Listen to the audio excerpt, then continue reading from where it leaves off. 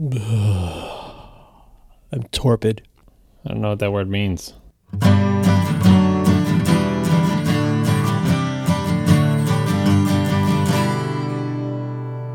Oh my God. I did the thing again. I did the thing where I didn't eat all day. And then I ate just now. And I had probably 1.5 pounds of chow mein. I almost did that today. Oh God, it hurts. Why do I do this? I feel like I lose an hour every afternoon. It changes. Sometimes I lose early afternoon. Sometimes I lose late afternoon. But it's just gone. I'm like, oh my God, it's 5:30. And it's Am I asleep? Have I slept? You wonder. Do you get this? No, that's a line from Fight Club. I'm just movie. Caseying you. I don't know whom you mean. That's one. That's one of my. I like that line in the movie. Casey and myself. No. Oh man, it's right there. I was looking tonight. Excuse me. I was looking at my not frequently dialed, my favorites on my phone. I never use my phone for a phone. I hardly ever look at it. And like most of the stuff in there, it's people that I haven't called in a year and restaurants I don't even go to anymore. It's really weird. Yeah, I don't use mine as a phone either. Like the only thing I ever do with my phone for phone calls is I don't even go to the favorites. I just go to the recents because at the top of the recents is my wife, and I just tap that over and over again. Totally. Or I do voice dialing from the phone where you just use the it's talking the to Siri nobody. thing. Yeah. I do. It's crazy. I mean, I talk to my wife. I talk to people in my family sometimes. And apart from that, like I got a handful of clients that I talk to on the phone. But apart from that, I just don't use, I don't hate using the phone. I don't mind. I actually like phone calls. As if you can't guess, I like talking to people. I don't like being interrupted by phone calls. And so I don't like interrupting other people with phone calls. As soon as the phone rings, I figure that something horrible has happened. Because the only people who call me, my wife doesn't call me, she texts me. Like we always just text each other. Mm-hmm. If the phone's ringing, like something's wrong. Yeah, it's not good. Do you get that?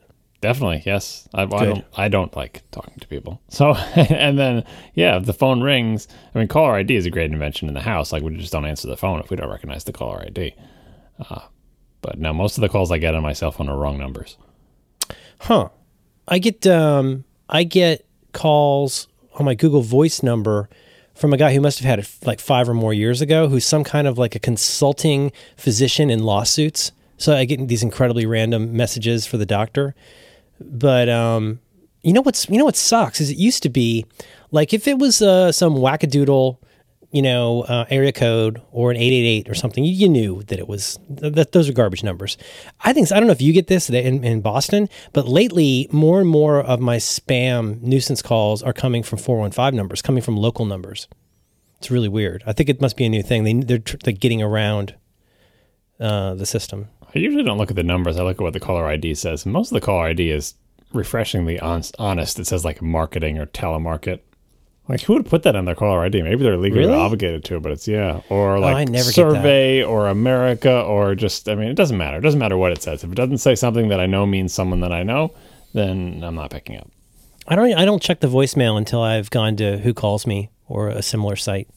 Just to go see that it's, you ever go to those sites? You go to the sites where you can look up the phone number? Every once in a while, if they call like 6 times, it's like, all right, we're going to find out who this is. And you do the Googling, you find out this is a marketing survey. I mean, it's never satisfying. Like you just find out, yep, it's exactly what we thought it was. It was some robocall spam thing. The funny ones, though, is like there are people like any community, like a Yelp or a whatever. There are people who have incredibly strident comments about every call they've ever gotten.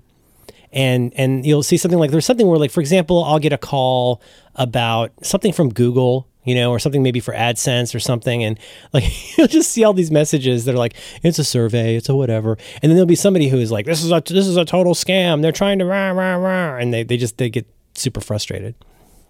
Yeah, I don't think they understand the purpose of the site. Maybe they think that by complaining on that site, the calls will stop. I'm not sure what people think when they type into boxes on the internet. It's very difficult to get the frame of reference that they're coming from. There's a thing a few years back, I think maybe Anil Dash first brought this to attention, but it's a phenomenon that I'm now kind of obsessed with. You still see it, where somebody had done a blog post on their personal blog This is probably 2003, if I was still reading a Neil. Hold for laugh. And so somebody goes in and like they go to this website, it's a blog, and they're talking about Oprah Winfrey. And suddenly all of these people start directly addressing Oprah Winfrey because they Googled for her. It came up in a search, and they start addressing her as though she either wrote the article or is following the comments.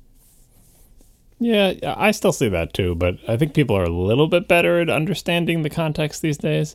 I saw something, I think I just tweeted about it earlier this evening, echochamber.js, which is sort of a componentized personal hell banning for everybody. Do you know about hell banning? You mean like for tell me what it is. I mean, I know stuff like Techie Goes to Coventry, and I know kill files, but what is that? So hell banning is it comes by many different names. I think this is the one that's stuck, and who knows, hell banning could have meant something different. But it's like if you have a forum, an old style like web forum or whatever, and someone is being annoying, you hell ban them, and what that means is that everything appears normal from their perspective. They put their comments and they see their comment appear on the site, but no one else can see their comments. Yeah, on PHPBB, they used to call that Techie Goes to Coventry, where it makes the person think that they're insane. Right? Yeah. It's not really a gaslighting thing, but but the whole idea, I guess it kind of is. But I mean, here's the thing about the people who are annoying like that. You would think that like 3 or 4 posts in, they would figure it out and start saying, "Hey, can anyone see what I'm typing?" But they don't. They absolutely do not. They just continue to be angry, and they think people are ignoring them. And so anyway, echochamber.js is like, what was it? The tagline was all the commenting, but none of the commenters, or all the, I don't know. I'm messing up the tagline. We'll put a link in the show notes. Someone can find it.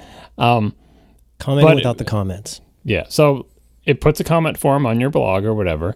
Anybody who types something into that comment form will see their comment at the bottom of the post where they put it. Every time they go back to your site, they will see their comment there.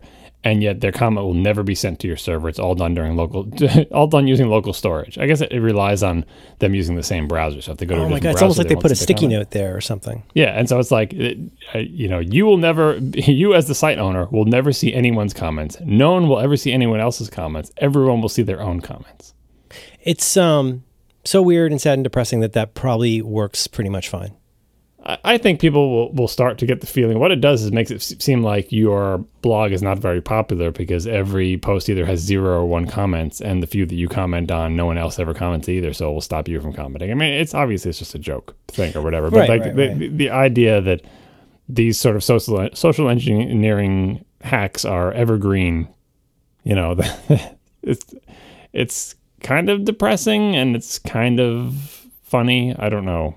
Yeah, no, I think it can be both. Have you seen the mock-ups people have made, especially I think some of the victims and friends of Gamergate victims? Have you seen the mock-up for what people would like to see in Twitter filters? I have not. It's pretty. It's the kind of thing I would really like too, where you can the notion is, and this does not exist. It's it's an idea where you could do things like say, the whole idea is to basically limit the number of people who can respond to you, or the number of people. It's like not exactly like preemptive blocking, but it's a way of people have to be sort of vetted in some ways. So you could say, for example, let friends of my friends respond to my tweets. Followers of my followers.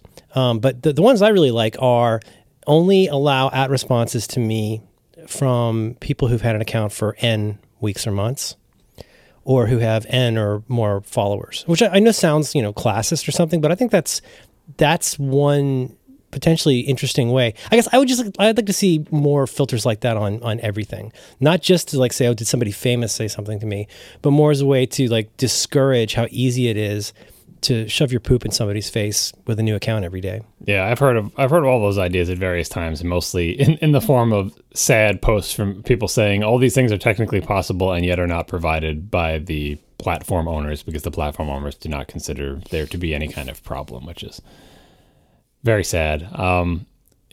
I think surprisingly, things like Stack Overflow, you're familiar with Stack Overflow? Yeah. Anyway, have kind of the right idea unintentionally, because they're not like, that site is not about, I don't think there's a big harassment problem on Stack Overflow or whatever, but if there was, they have the solution for it already, which is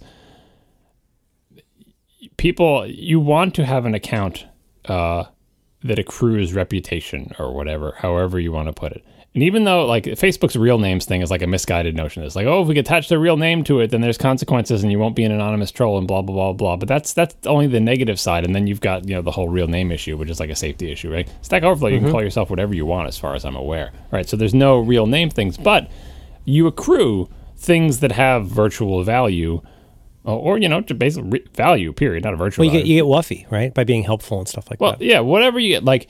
You make a name for yourself, for whatever name that you make up, and you accumulate things.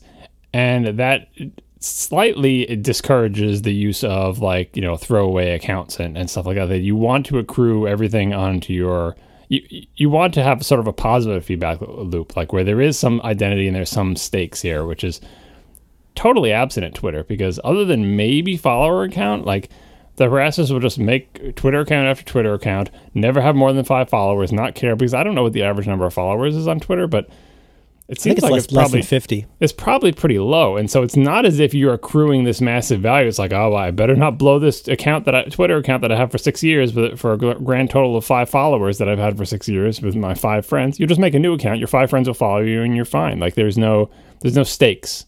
Right. I mean, you almost want something like PageRank, where it's not just, it seems like the secret sauce of PageRank was not just that it was the most relevant, but it has like a highly respected relevance. So, obviously, again, the idea of like people that it doesn't seem like it would be that difficult to figure out people who you talk to a lot. In the same way that Gmail is able to see that this is somebody you not only respond to often, but you respond to quickly. We better make them important. Like where you could sort of weight things a little bit, based on how you already use the site. Yeah, although the one thing, this one thing is tools for people who are harassed, because they need all the tools you talked about, like n degree separation, and no accounts with no followers, accounts have to be active a certain amount of time, like all the tools absolutely definitely need to be there. But for those of us who are lucky enough not to need those tools at this point, fingers crossed, one of the best things about Twitter, I think, is the idea that anybody can, mention you, that, right. That you can see new information from all sides. Like the same thing with anything. Like why put a feedback form on a web page? Why have your email address out there? Why have people know about you at all? Because there is an upside to it, in addition to the massive downside that affects certain people disproportionately. But there is also an upside of that. So part of the beauty and power of Twitter is that anybody can talk to anyone else. That is also the terrible part of Twitter, is that anybody can talk to anybody else. You're totally right. Yeah. So I would hate to be in a situation where I'm no longer able to get out of mentions from any random person because of a bunch of terrible people making that impossible, right? That would be a big, the tools absolutely have to be there for people who are already in that situation. But yeah, I have mostly avoided that issue, and I just continue to reap the benefits of being able to see random stuff from random people and I have no idea who they are. Like it becomes insular. It becomes more like sort of Usenet used to be when things were small and you knew all 7 people on the Usenet group, and then like a random new person would come in every once in a while, and that was it. No, I agree with you. It's, Michael Lopp used to say in a different time that the great thing about Twitter is you don't really have to repeatedly see something on Twitter unless you choose to repeatedly see it. When I think a variety of things have changed, obviously, to where, they want you to see more stuff. They want you to create and consume more content on the site. So there's a variety of ways that you see stuff you wouldn't necessarily want to see. But I agree with you. I think that democracy in some ways is great. It isn't some of my favorite things that I've gotten from people, even in the last weeks or months. Like a friend of mine from LiveJournal, a guy named Jay that I was really good friends with on LiveJournal in the early 2000s, I guess recently came on Twitter or just recently started to. He's hilarious, and he had 29 followers. I'm so glad I found out that Jay was there, and I actually said to people, "Hey, you should go follow this guy. He's really funny." But it's it's hard not to be a little bit cynical about it, because you can think about it as a business or you can think about it as a parent. Like if you think about it as a parent, you would say, well, I'd like to give my kid whatever tools they need to not have to be exposed to the worst of humanity before it's time. And if you think of it as business, the more stuff people create and the more stuff people see, the better they do. So I don't think these companies, I hate to sound cynical because I like Twitter, but it's frustrating to me that they don't take that more seriously, for no other reason than litigious reasons. I can't believe they're not getting like sued and investigated about some of the stuff they don't follow up on. I think they just don't have. I mean, it just seems like to be ignorance. It's not even like it's some evil scheme of like, haha, by not giving you these tools, we somehow make more money and our platform becomes more valuable. No, it's becoming less valuable. Like if it becomes less hospitable, people don't like it. It's wrong. It's lose all around. Like they just don't see it because I guess they think that it is not that something that only affects a subset of people, but affects them very badly. That overall, like they just don't, for whatever reason, they don't see it as big a problem. I mean, the CEO said like, "Oh, we're terrible at this. We got to get better," or whatever. But they're so late to the game. Like this is not like something that has just started happening now. It's just that the sort of anger from the public has finally reached a level where it has penetrated their thick skulls that maybe they should do something. They're taking positive steps, but at a certain point. Like, I don't know if irrevocably Twitter will be known as the service where people can harass you and you have no recourse. Like, even though they're taking steps in the right direction now, sometimes you kind of get a reputation in a certain thing, kind of like how AOL got the reputation of, like, the online service that people who don't know about online stuff use. Like, it was just, I don't know if AOL could have ever shaken that. Not that they ever really had reason to. But, so, yeah, if I once again, I was not consulted. If I had been it puts me in the mind of what they say about Ronald Reagan with Iran-Contra, where like there's no good looking way, there's no good outcome for Reagan, because either he knew about it and is a liar, or he didn't know about it and is incompetent. There's no reason that the people at Twitter can claim ignorance on this. Like it's something that a lot of people are talking about, and to like treat it as this, again, infinite timeline thing. We're like, yeah, eventually we'll get to that. Mañana. You too. Well, I don't know where it started. All right, go on. Not familiar with your work. Mm-hmm. Well, you know what's the worst? Just never go to a news site. Never go to like a newspaper site. It's just I don't know why I still look at the San Francisco Chronicle's comments, but like it is such a willfully ignorant cesspool from every conceivable side. Yeah, no, it's the worst. My parents still read like the website of the newspaper that we got, when I was growing up, which just with the newspaper has changed. They don't live there anymore, and they still do, I guess, just for local news or whatever. But yeah, like that's what I was thinking about the other day when I was reading Scott Adams' blog. I don't know why I continue to read this, but anyway, I've been reading his blog since the beginning because I think he's a fascinating person who has many problems, which is interesting. And since I've been reading it since the beginning, I've got to see him like evolve at the accelerated pace of like person who's not familiar with the internet, comes on the internet, is fairly famous, and has to like go through the whole cycle, and like whose following is incredibly familiar with the internet. Yeah, right? and it was weird. So in the beginning, he wrote these posts, and then everyone's got to figure out like, oh, I know the Dilbert guy. I laugh at the comic strips about The Office jokes and stuff. That stuff's funny. And here's this guy, and he seems a little weird, and he's got these weird ideas, and they're trying to figure him out. Like, so is this guy like, is he just being funny, or does he have, what is he really talking about, or like, and so the comments on his blog in the beginning were very similar to sort of Metafilter comments, like nerdy people who you'd imagine to be into Dilbert, trying to say thoughtful things and trying to like, argue with him or counter his points or whatever.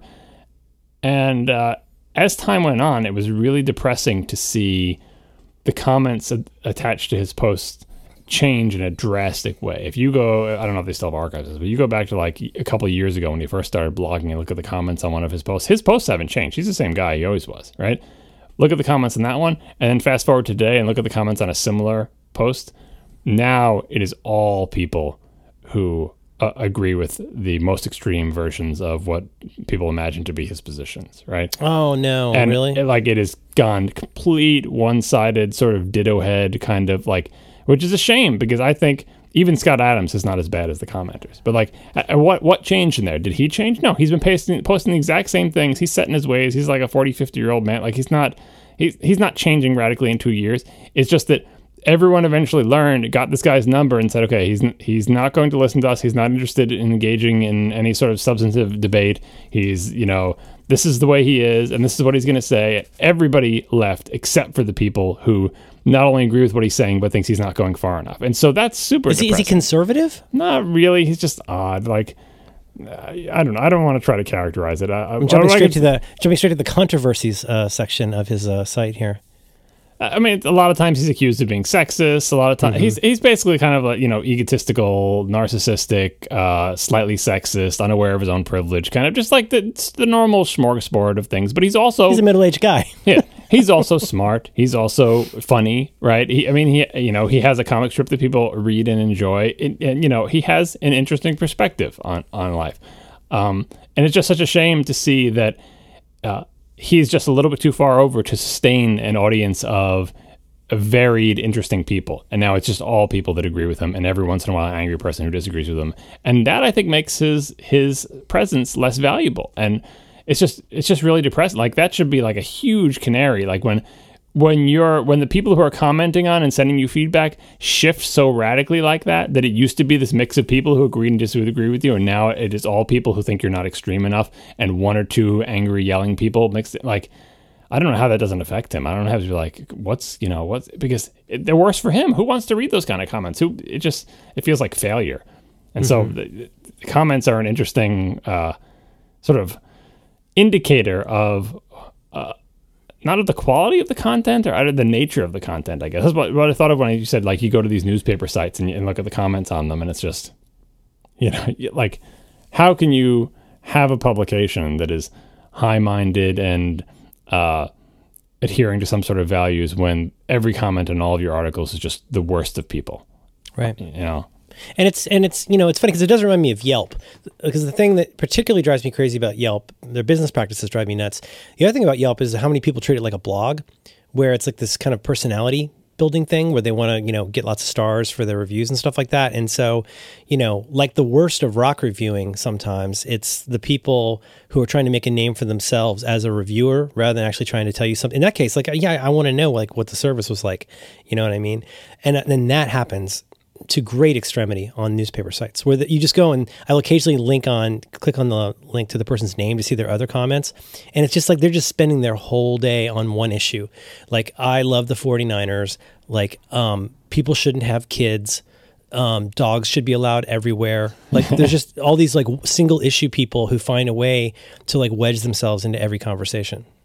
Yeah. That is one of the great features that, that has come to the commenting world, the fact that you can click on someone's name and see all the other things they've written. Because before that feature existed, no one person would be, you wouldn't realize the scope of this. Like, I mean, and you just named like three things. Sometimes there really are single issue things. Like, this one person is really angry about anybody who slights the Ford Mustang. And like, you just go through in 7 years for the posts, and he's just like hunting down anyone who ever says anything bad about the Ford Mustang, and he's yelling at them and correcting their technical details and telling them that their anti-Ford Mustang stance has been clear from the start. Like, just years of it. And you really start to wonder about those people. I mean, if it's just like a 3 or 4 of them, it could be like a joke, like the Amazon joke reviews. But if it's like multiple years of stuff, then now you're thinking, should we send someone? Is there someone we should call? Like, I know. Is there a family that you can get in touch with? It is nice because I do find I take things like that much less personally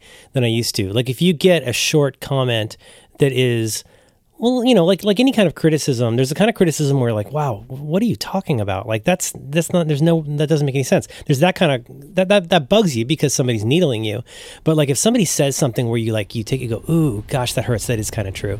And you click through, and like, it may still be true, but then you see that person says the same thing to everybody. Exactly. Right. Yeah. This episode of Reconcilable Differences is brought to you in part by MailRoute.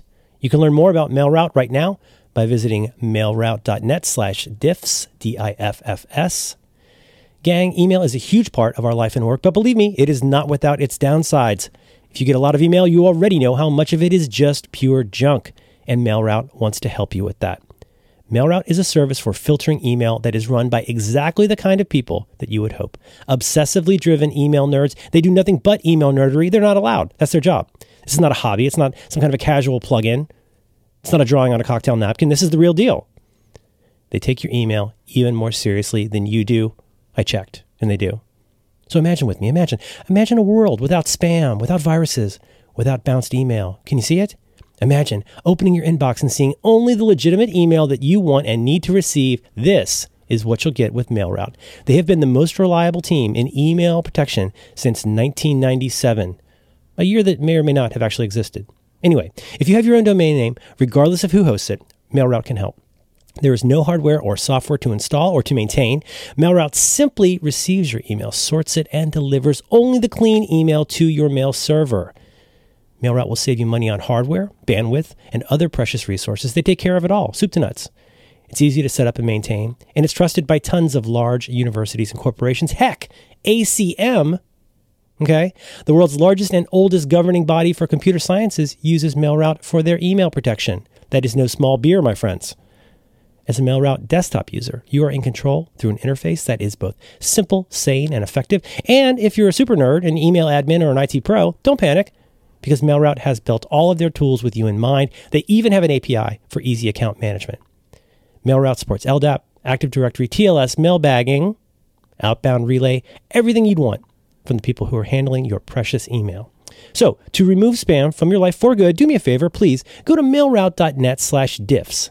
And that gets you a free trial plus 10% off for the lifetime of your account. And a lifetime is a very, very long time. I checked Wikipedia. It's insane. MailRoute, just the best.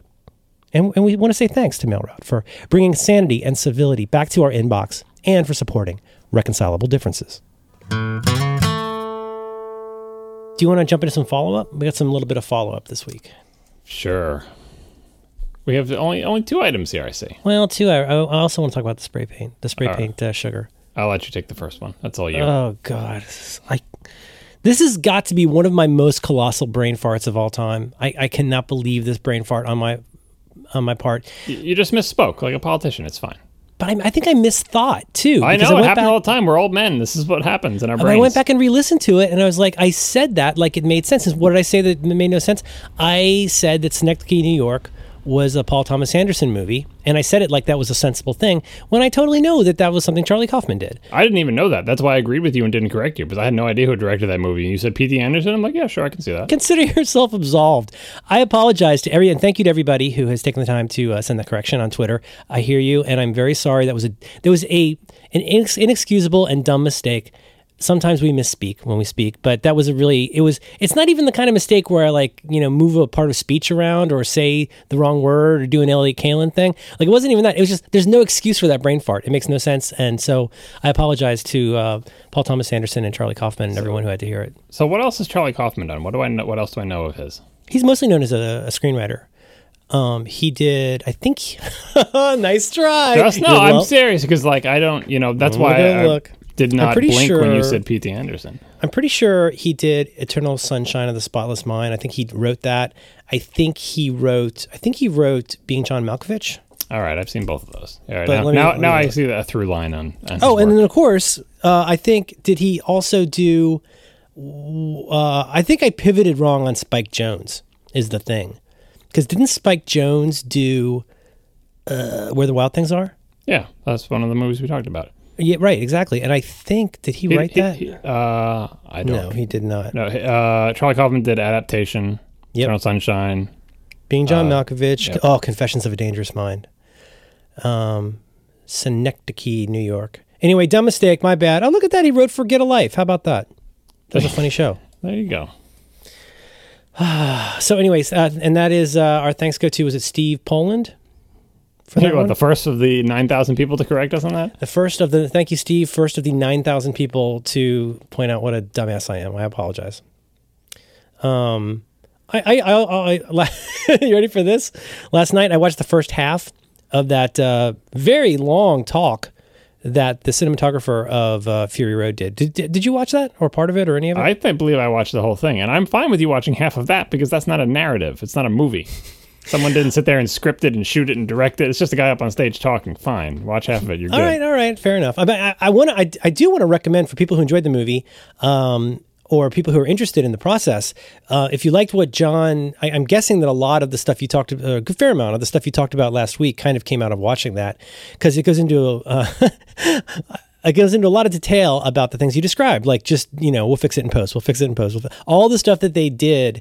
And then with the idea that this was eventually going to, be heavily treated in post. Did you look at all the links I put in the show notes of last week's episode? Because I think I looked at about half of them. Yeah. Lots of, there are articles with screenshots of the scenes before and after, what was actually in camera, what was added in post. I made my wife look at that site because those side by side comparisons. Like when you said that like the cliff or the bridge, it's not even there. I know, it's absolutely amazing, and the stuff you talked about last week with the whole idea of, I don't know. I guess I recommend this talk because I think this I forget the guy's name, but the cinematographer from Australia who did this was a very interesting guy, clearly from a different background. Like I'm sure he's done like CGI and post things before, but it sounds like he had to really bend, he and his team.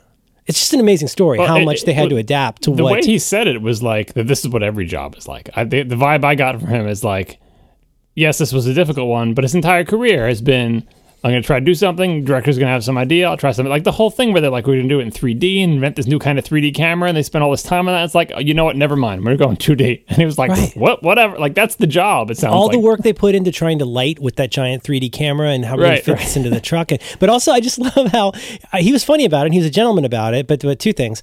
One thing, I love how you could just feel, like in his telling of the story, how he just got worn down more and more over time about, actually the trucks aren't going to move at all. We'll just make the wheels move later. We'll fix it in post. Actually, we're going to shoot day for night, and it doesn't matter where the sun is. Right. Yeah, don't worry about continuity. Don't worry that the sky's gray here and blue there. Just don't worry about it at all. All these things that you train but it totally seemed like that although this was a very difficult shoot, that that his job is essentially to go in there, be asked to do impossible things, have people change their mind, and just figure it out. Like tape something to this, put this thing in there, realize this doesn't fit in here. Like, I mean, that seems like a microcosm of movie making, and especially movie making with exploding trucks in a desert somewhere. It's just like, you think it's this well-oiled machine. Like, you look at the finished product, like, wow, this is amazing. Boy, the great minds behind this. And you realize, it's like, the production process of that movie seems like a giant train wreck. All the way from, like, the very beginning of, like, having this grand plan and spending all this time and just, like, ditching it and doing something entirely different. It's like, what you mean this beautiful, perfect movie wasn't the plan from the beginning? It's like a series of disasters lead to the creation of this. But he's a gamer, because like his whole approach all along is like, he'll do whatever needs to be done, but he's like, let me get coverage for this. Like, he's going to be evaluated based on how much he gets to the editor, that the editor can do something with. Like, please let me shoot the story about the 3 cameras. Like, how great is that? Like, can you move them a little bit closer to each other? Could you keep moving them? Bonk, and the 3 cameras run into each other. It's like, that's exactly where I want it. It's like, it's a battle between, like, director has a vision, but he's got a job to do, and he knows he's the one who's going to get yelled at later. But he's off in an air-conditioned truck with a radio. Yeah. The other thing, just apropos of nothing, is, and I honestly, I just didn't make it through the whole thing, because like, I was like, God, this is really long. I mean, weren't you kind of impressed with the slideshow? I mean, like, I guess maybe his assistant guy, the guy with the bifocals, put it together. I don't know, but whoever put that together, my God. And it went, I mean, as somebody who's done talks with, 1/10 that many slides, I thought it was pretty great. That was a lot of slides. I don't know what his slide deck must have gone up to like 768 or something. And like, but the guy was really good. The guy who was advancing the slides, who I think is also was he probably the assistant, a cinematographer or something? I forget. But he's definitely involved in the process. He talked for a little while too. But I don't know. It's like I say, apropos of nothing. But if you've done talks or seen talks, it's pretty masterful. They put together this 2-hour slideshow. It was amazing. Yeah, I don't know. Could they even have possibly rehearsed that? That's what I was thinking. There's no way they would have rehearsed that. It sounded like it was just all off the cuff, and he was just a well-spoken person, smart, who got his stuff together and has a kind of dry humor. And I think he just collected a bunch of pictures, and it seems like they just did it for the first time. They just stood up there and went through it. I recommend it though, because I hope you enjoyed the movie. I don't know if you enjoyed it as much as John and I did, but whether or not you enjoyed the movie, I got to tell you, I love seeing anybody who's great at what they do talking about how they do it. And I understood probably about a quarter of what he was talking about most of the time. But just looking at, if you like Back to Work and you like thinking about how work stuff goes, just what this guy had to do out in the middle of the desert with these crazy cranes and digging an $8,000 pit in the ground that they only use for this one thing. It's amazing. Just as if you enjoy hearing about how people work, I highly recommend it. And all the cameras they bought, and they're like taping these little cameras to things, and half of them get destroyed. And like he was using these little dinky cameras that he didn't have any faith in, but he just put a whole bunch of them all over the place and ended up getting some great shots out of them. Like, again, it totally destroys your notion that there's this beautifully choreographed, planned out in an advanced way that this movie is going to be made. It's just like mud and gaffer's tape and broken lenses and sweat and pain and changed plans, right? Right. There's our title. Yeah. And also, I mean, like, as you say, just to underscore, this is so amazing. They did not have a script for the movie. They had 10 years of storyboards that covered all sides of a room. All they had was storyboards. As you mentioned last time, I think, I guess Warner Brothers demanded a script. So they were like, okay, fake typing noises, we'll make a script. And they're like, no, really, the script is we have these storyboards and this is the movie we're making. Right. And at some point, these characters will probably say something to each other. Is that a script? Tom Hardy grunts. So that is recommended. Do you want to mention the spray on cake stuff? I think I put it in show notes for the episode. Yeah, we're just repeating the show notes from last week. All right. It was just funny. You sent me a link to is it Tilton or Tifton, the name of the company that makes the cake stuff? They have a product on Amazon which is like a spray on, like metallic, like kind of like a frosting, I guess. Yeah, it's food. It's a food product. Oh yeah, food absolutely. Spray. It's for making a cake, and all the questions in the reviews act like it's something that a war boy would buy to spray on his face. Well, that was the theory that on the internet. Anyone who knows if it's true, I haven't heard it anywhere legitimately. That basically like what did they use in the movie for the thing? They're obviously not going to take actual Krylon spray paint and spray it in the actors' mouths. That would never come off. It would be terribly toxic. Blah blah blah. So what could they use? Well, they're just going to use food spray because it's perfectly safe. You can eat it. Actors can spray it into their mouths without the Actors Guild yelling at you for poisoning the members of their union or whatever. So it had to have been a food-based product, and someone just found silver food-based spray on Amazon, and then the magic of the aforementioned Amazon humorous reviews does the rest. Oh, that's funny. I watched it a couple more times. It's that's a dinger. Have you recommended how good it? Is your copy, by the way? Is it like a 720p? No, I mean, but is it like a screener, or is it like, what is it called? Techline or whatever from the where you have the audio from the movie and then a telescene? I'm not a monster. I don't know. I don't know what. I don't even know what these words mean. I don't know how to pronounce the word. I'm saying, is it a screener? Like, is it actual? Nope, it's a real thing. That's what I mean by screener. Like someone gives you a DVD or a Blu-ray from the studio. When I think of screener, I think of a screener as being like DVD quality and with for your consideration all over it. Yeah, but as opposed to something filmed in a theater. Oh no. Super clean.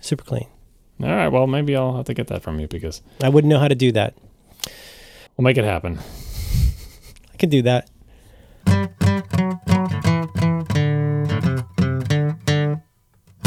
I don't remember why I put this in here, but at some point I was listening to one of the umpteen podcasts that you were on, and you were talking about food. Was it an Incomparable, maybe? Here was the gist of it. You will recall which podcast this was better than I was. It was something about, like, you were on a podcast with a bunch of other people, and you were saying, it's late at night, and you're really hungry, and you want to eat something, but you're going to feel guilty about eating it. Don't you just go into the freezer and pull out, like, the worst possible thing and cook it and then eat it and then feel bad about yourself? Right. And no one else in the podcast was like, yeah, right on, I do that all the time. And you were like, come on, guys, am I the only one? What podcast is that I'm thinking? That's got to be the Incomparable, probably, because those usually go late, and that's when I would do some of my primary shame eating. Yeah, and so that's what I wanted to get to. But I've heard you talk about food a lot. You talk about food with Roderick all the time. You talk about your Wolf chili in the cans. You talk about things being in the freezer. You talk about expired food at the office. I'm just listening to the thing with your with April's cream from 2014. This week's episode. Every time I open the door, the entire office stinks. I just want to think we really need to research, the whole kind of like outgassing of multiplying bacteria and the potential for explosion. This scenario is. Oh God, I don't need to hear. Hey, Kool-Aid. Yeah. Think about your exploding cream. But it's of your own doing. You're doing it to yourself. Everything's of my own doing, John. That's the problem. There is a relevant episode of Cowboy Bebop that you have not seen, but someday may see if I have my way. So you talked about that on the Incomparable, right? The refrigerator. No, we have not yet talked about it on the Incomparable. Oh, anyway, yeah. Food comes up a lot, and it seems like that. I'm not going to say you have a lot of hang-ups with food, but there's the whole idea of there being food that you want to eat but then feel bad about eating, like that it says food issues in the notes here with issues in quotes, but I think that's a non-quote issue. Like, food should not be a source of shame or You shouldn't secretly be eating food. You shouldn't have food hidden. You shouldn't feel bad about the food that's in your house. You should throw out the cream that's bad. Yeah, that's that. As you're getting more into hygiene, we're moving away from food. Then and you're kind of like, do not keep cream in your refrigerator that has an expiration date that is 1 or more years. 16 months ago. Yeah, that is an X cream. There's actually 4. And then, we'll just have to bring in Marco to talk about having cream in your coffee at all. But well, okay, here's what it is. It's not even strictly a weight issue. It's kind of a health issue. But like I used to weigh a lot more in the early 2000s, and I lost a bunch of weight. And I discovered along the way it also helped to heavily ameliorate a pretty grave chronic health problem that I have. And without getting too gruesome about it, changing my diet helped that tremendously. And losing 30 pounds made me feel a lot better. So I used to be like 194, and then I got down to about 165, and that's kind of my target weight. I'm 5'9". What are you? You're probably like 140. What are you? You're like 6'7" and 140. You're off by a little bit, but not much. Yeah, so I mean, here's the thing. It's like for me, so starting off with first principles, it is not just that I'm like, oh, I'm going to be so fat. It's like, it's not that. It's that I do know, I've said this on many podcasts, and there's a reason I frequently find myself using food as an analogy for self-improvement, because I think it's a place most people can realize they fall short on and understand why, right? I'm like, some people are like, I failed at writing poetry and I don't know why. Well, I bet you know why you failed at getting healthier. I bet you know in your heart you failed at getting healthier because you didn't exercise more and eat less or eat better. So part of it is for me that I do know that I feel better, and importantly, ring your bell, I have more energy that I can regulate properly if I'm eating well. If I'm eating well, sleeping well, getting the right amount of exercise, I really notice the difference. So for me, in the case of tonight, like I don't buy the 2 pounds of chow mein very often anymore. It is really a quarter last resort. It's why I end up not eating all day, because I think like, oh, I don't want to go eat a cheeseburger and take a nap. That's going to kill my energy regulation. I have to be awake. I got to pick up my kid at camp and like be cheery. So for me, a lot of it, the groaning is like, oh, I screwed up all day long and now I'm eating because I have to eat. And I feel bad about that because I know that it has consequences. It's not like I'm sitting around like, it's not like I'm bulimic or something like that. But I think I have a fairly healthy relationship with food. As I said earlier tonight, I'm just sick of thinking about food. I'm sick of making food. I'm sick of, I like cooking when I feel like cooking. That's because you have a kid. Yeah, but then you got to wash the dishes and then you got to buy more food. And the kids don't, well, I don't know about your kids. My kids don't like anything I ever make. And yet you have to feed them. She's headed straight for an all noodle diet at this point. Noodles and whatever dessert she can get away with. But she's at that age. She's 7. That's, I think, pretty typical. I don't think it's weirdly unhealthy. But no, that's what it is. Is like and then at night I've started this thing I call second dinner, which is like I eat with my family, and then later at night when I'm going to watch a movie or something, that's when I'll eat like a bowl of corned beef hash. And that's not good. You don't want to be doing that. That's how you become a sumo wrestler. See, you got to like the idea that this. I don't want to start quoting Scott Adams, but because he has the typical like, I don't understand why you guys just don't do what I did. It's so simple. But there is a kernel of truth to his crazy food thing, which is the only way to do it successfully is to change what makes you happy, which is ridiculous sounding. Like, how can you do that? Like, no, I don't think it sounds ridiculous at all. How can you make yourself not like chocolate ice cream? Because the dirty little secret is that eating the food is not actually making you happier. It's not that hard because the food only is basically temporarily making you not unhappy. It's not actually making you happy. But like the fact that you still have the desire. The whole point is his idea. He's got the goal state. He's like, why don't you just get to the goal state? He doesn't really have a process for getting there. He kind of does. But anyway, the idea is if you don't crave chocolate ice cream, not having chocolate ice cream is really easy, right? And so like there's no process by which you're going to make yourself eat less chocolate ice cream, but you're always going to want it, right? It's kind of like quitting smoking. Like a lot of people I've heard who quit smoking say, I still want a cigarette every day, but I don't do it. And the magic diet thing is like, if you are like, I still want ice cream every day, but I don't do it, no one is ever going to be successful at that because it's basically impossible. It's a lot like alcohol, right? I mean, you have to really not want to drink. Right, And in this case, you have to not... Either you have to have a Herculean willpower, or you have to get to the point where like you don't have to exert any willpower because the thought of chocolate ice cream makes you want to vomit. If you are lactose intolerant, I would imagine it does not take long for your stomach to turn at the thought of having a milk product. If you have it really bad, and every time you have ice cream, you puke your guts out or something, right? Mm-hmm. Eventually, you don't want ice cream anymore. Not that's that's not going to work for everybody. But like the whole idea is, switching, somehow tricking your mind into feeling good when you eat vegetables, and your stomach just turning at the thought of having McDonald's. And at that point, you're not relying on willpower to do anything. And that's such a great thing. Oh, that's great. If I could snap my fingers and have that happen, I would do it. But we can't. And so, like, how do you get from here to there? And you sound like you're at the phase where you know you should be eating better, but there's lots of foods that you absolutely crave at 2 a.m. You want that. That's what your body's telling you. Go get the hash. Just no one, everyone else is asleep. No one will see you eat it. Well, it's not like it's not that I don't want my family to know, but you bring up an interesting point, which is that, my wife is very, see, now it's going to sound like I'm not concerned, but my wife is the primary concerned parent about the amount of sugar our kid has. It bothers me too, but it doesn't help that my wife is currently, she works at a hospital, and she's currently on a 30-month no sugar thing. And so she's thinking about sugar a lot, and she's seeing, how much like crazy stuff. Like, you ever look at the back of an apple juice? Like, it's crazy. It's like a Coke. It's nuts. So we're both realizing that our kid has gotten into, not to be too personal, but has gotten to where like she really wants something sugar all the time. She's a child. This is what she wants. And my only thing to her was to say, like, I want to be supportive of that. I agree we have to work on that. But I think there's a way to do that that's not negative and is constructive. So, like, my suggestion was, like, let's not make her feel bad or shameful about wanting that. But the thing to do is, like, when you get home from school, offer her a snack that's not sugar. Like, you know what I mean? We can't just expect her to have the will to just suddenly say, okay, new dealer, no more sugar here. We have to give her something to replace it. In the same way that when you quit smoking, you try to replace it with a good habit, right? So that's what I need to do for myself. And when I was doing Atkins, for example, and that's when I lost all the weight, like, I would think ahead, and I would, like, not buy stuff that was bad for me. I would not eat even rice. I was totally fixated on one number. I know this is not healthy in the long run, but just saying no more than 20 grams of carbs a day. That was a video game that I could win. And I did. And I got really good at it. And as I felt better, here's the trick. As I started feeling better and better, I didn't want those other foods.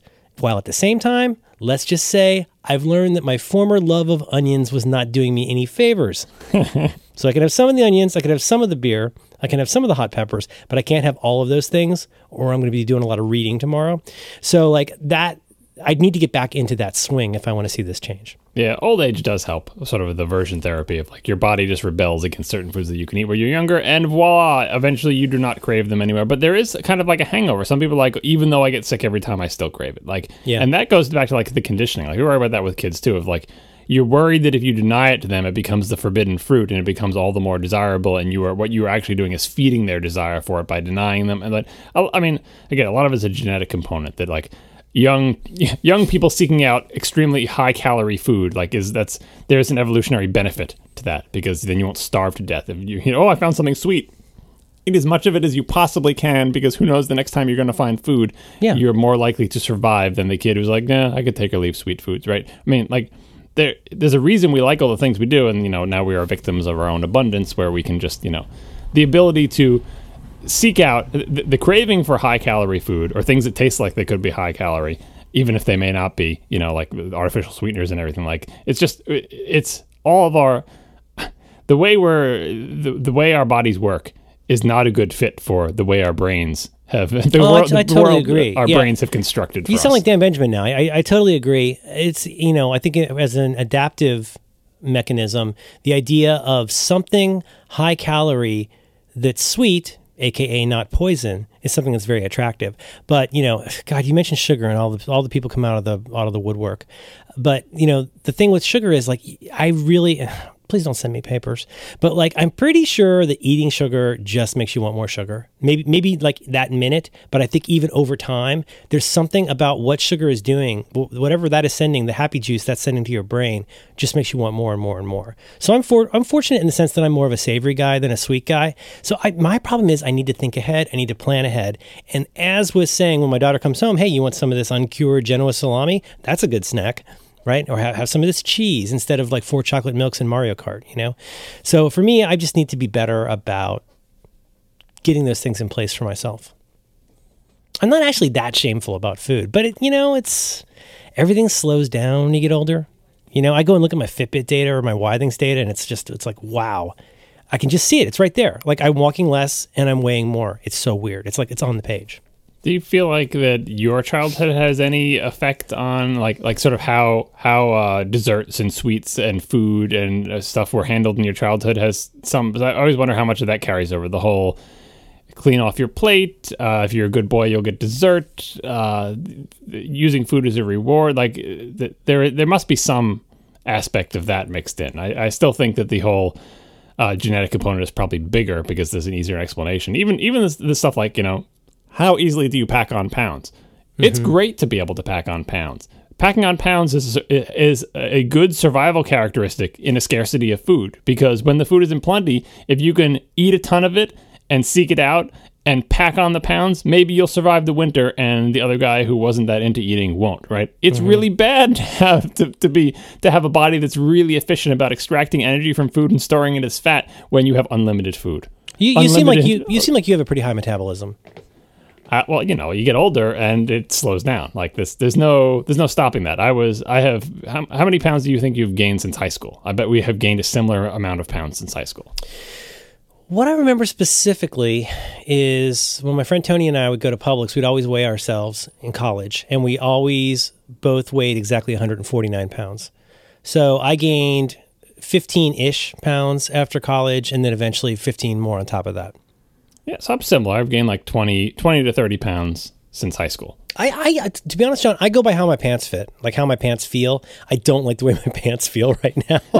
That's where I notice it. It isn't so much because, I mean, you know, you've probably heard this in different programs, but like I'm not an obsessive about the observation of what is measured. I am obsessive about the measuring, like the Fitbit right here.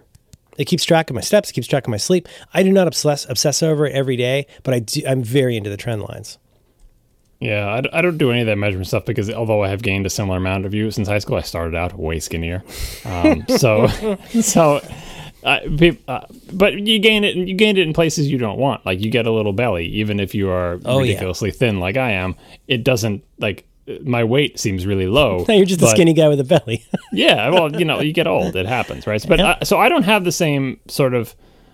I think I don't have most of the same hang-ups that other people have, even though my parents were very big on there was never any soda in our household. We never had soda in our house, ever. Desserts, we didn't have junk foods. We did not have Twinkies. We didn't have Pop-Tarts. We had granola bars, and not the good granola bars, kids. The gross, dry ones where it comes 2 in a package and they taste like sawdust. My mom made her own yogurt. Like this is the kind of, and she was vegetarian, by the way. Still okay. is. So we didn't have any of those sweets, but kind of like you would think in some respects, like there was no like anti-dessert policy. Like we had ice cream and stuff, you know, like Breyer's ice cream with like natural ingredients and stuff like that. But, the soda thing I think worked on me, like that we never had soda anywhere, that I had it at birthday parties. If I was out to dinner with a family other than my own, maybe, but basically I never had a craving for soda. To this day, I don't have any craving for soda. When I go out, I, you know, infamously or famously or whatever, have a Sprite, which is one of the few sodas that I can tolerate it, because at restaurants, like, you never know what the water is going to be like. You have to order something. I get a Sprite, right? Mm-hmm. But we still don't have soda in the house. I have no craving for soda whatsoever. And then I hear tales of people, like your stories of like how many like regular Cokes you would down per day during your childhood. And I'm like, is that just because of who I am? Is it because I was raised in a house without soda? Like, no, I think it is. I think very much. I mean, we were a Coca-Cola house. We always had it around, and not having it around, I mean, it seems sensible that you wouldn't be attracted to that. But what's funny, I don't know if I told you this, when my wife and I finally got my wife to see Fury Road by seeing it in the theater, in a real dinky theater. But we go there and I'll get my kids some Junior Mints and get her like a bottle of Dasani raccoon water. And the thing that I do, I hate myself for it. I get an extra large soda, like seltzer water, which is like $7. It's appalling. But my wife and I, we'd already had dinner. My daughter was staying with our in-laws. And we're like, hey, let's go out and, have date night. We'll go see Fury Road. And you know what we bought? We bought $11 worth of water. We had a giant soda water for me and a big Dasani water for her. Like, whoop-de-doo. Big night. Well, the raccoon is extra. Sure. But when my daughter and I went to see Minions movie the other day, luckily I slept through about half of it. But we, I again got my big soda, my $7 extra large soda. Now, what do you know about extra large drinks at every well-managed movie theater in America? What is the one thing you're going to get when you get the extra large soda? A lot of ice. Free refill. You always get a free refill on the extra large. I didn't know that because I guess I don't buy soda. But like, what do you mean a refill? It's the size of your head. How are you going to I drank that much seltzer just in the time after I woke up.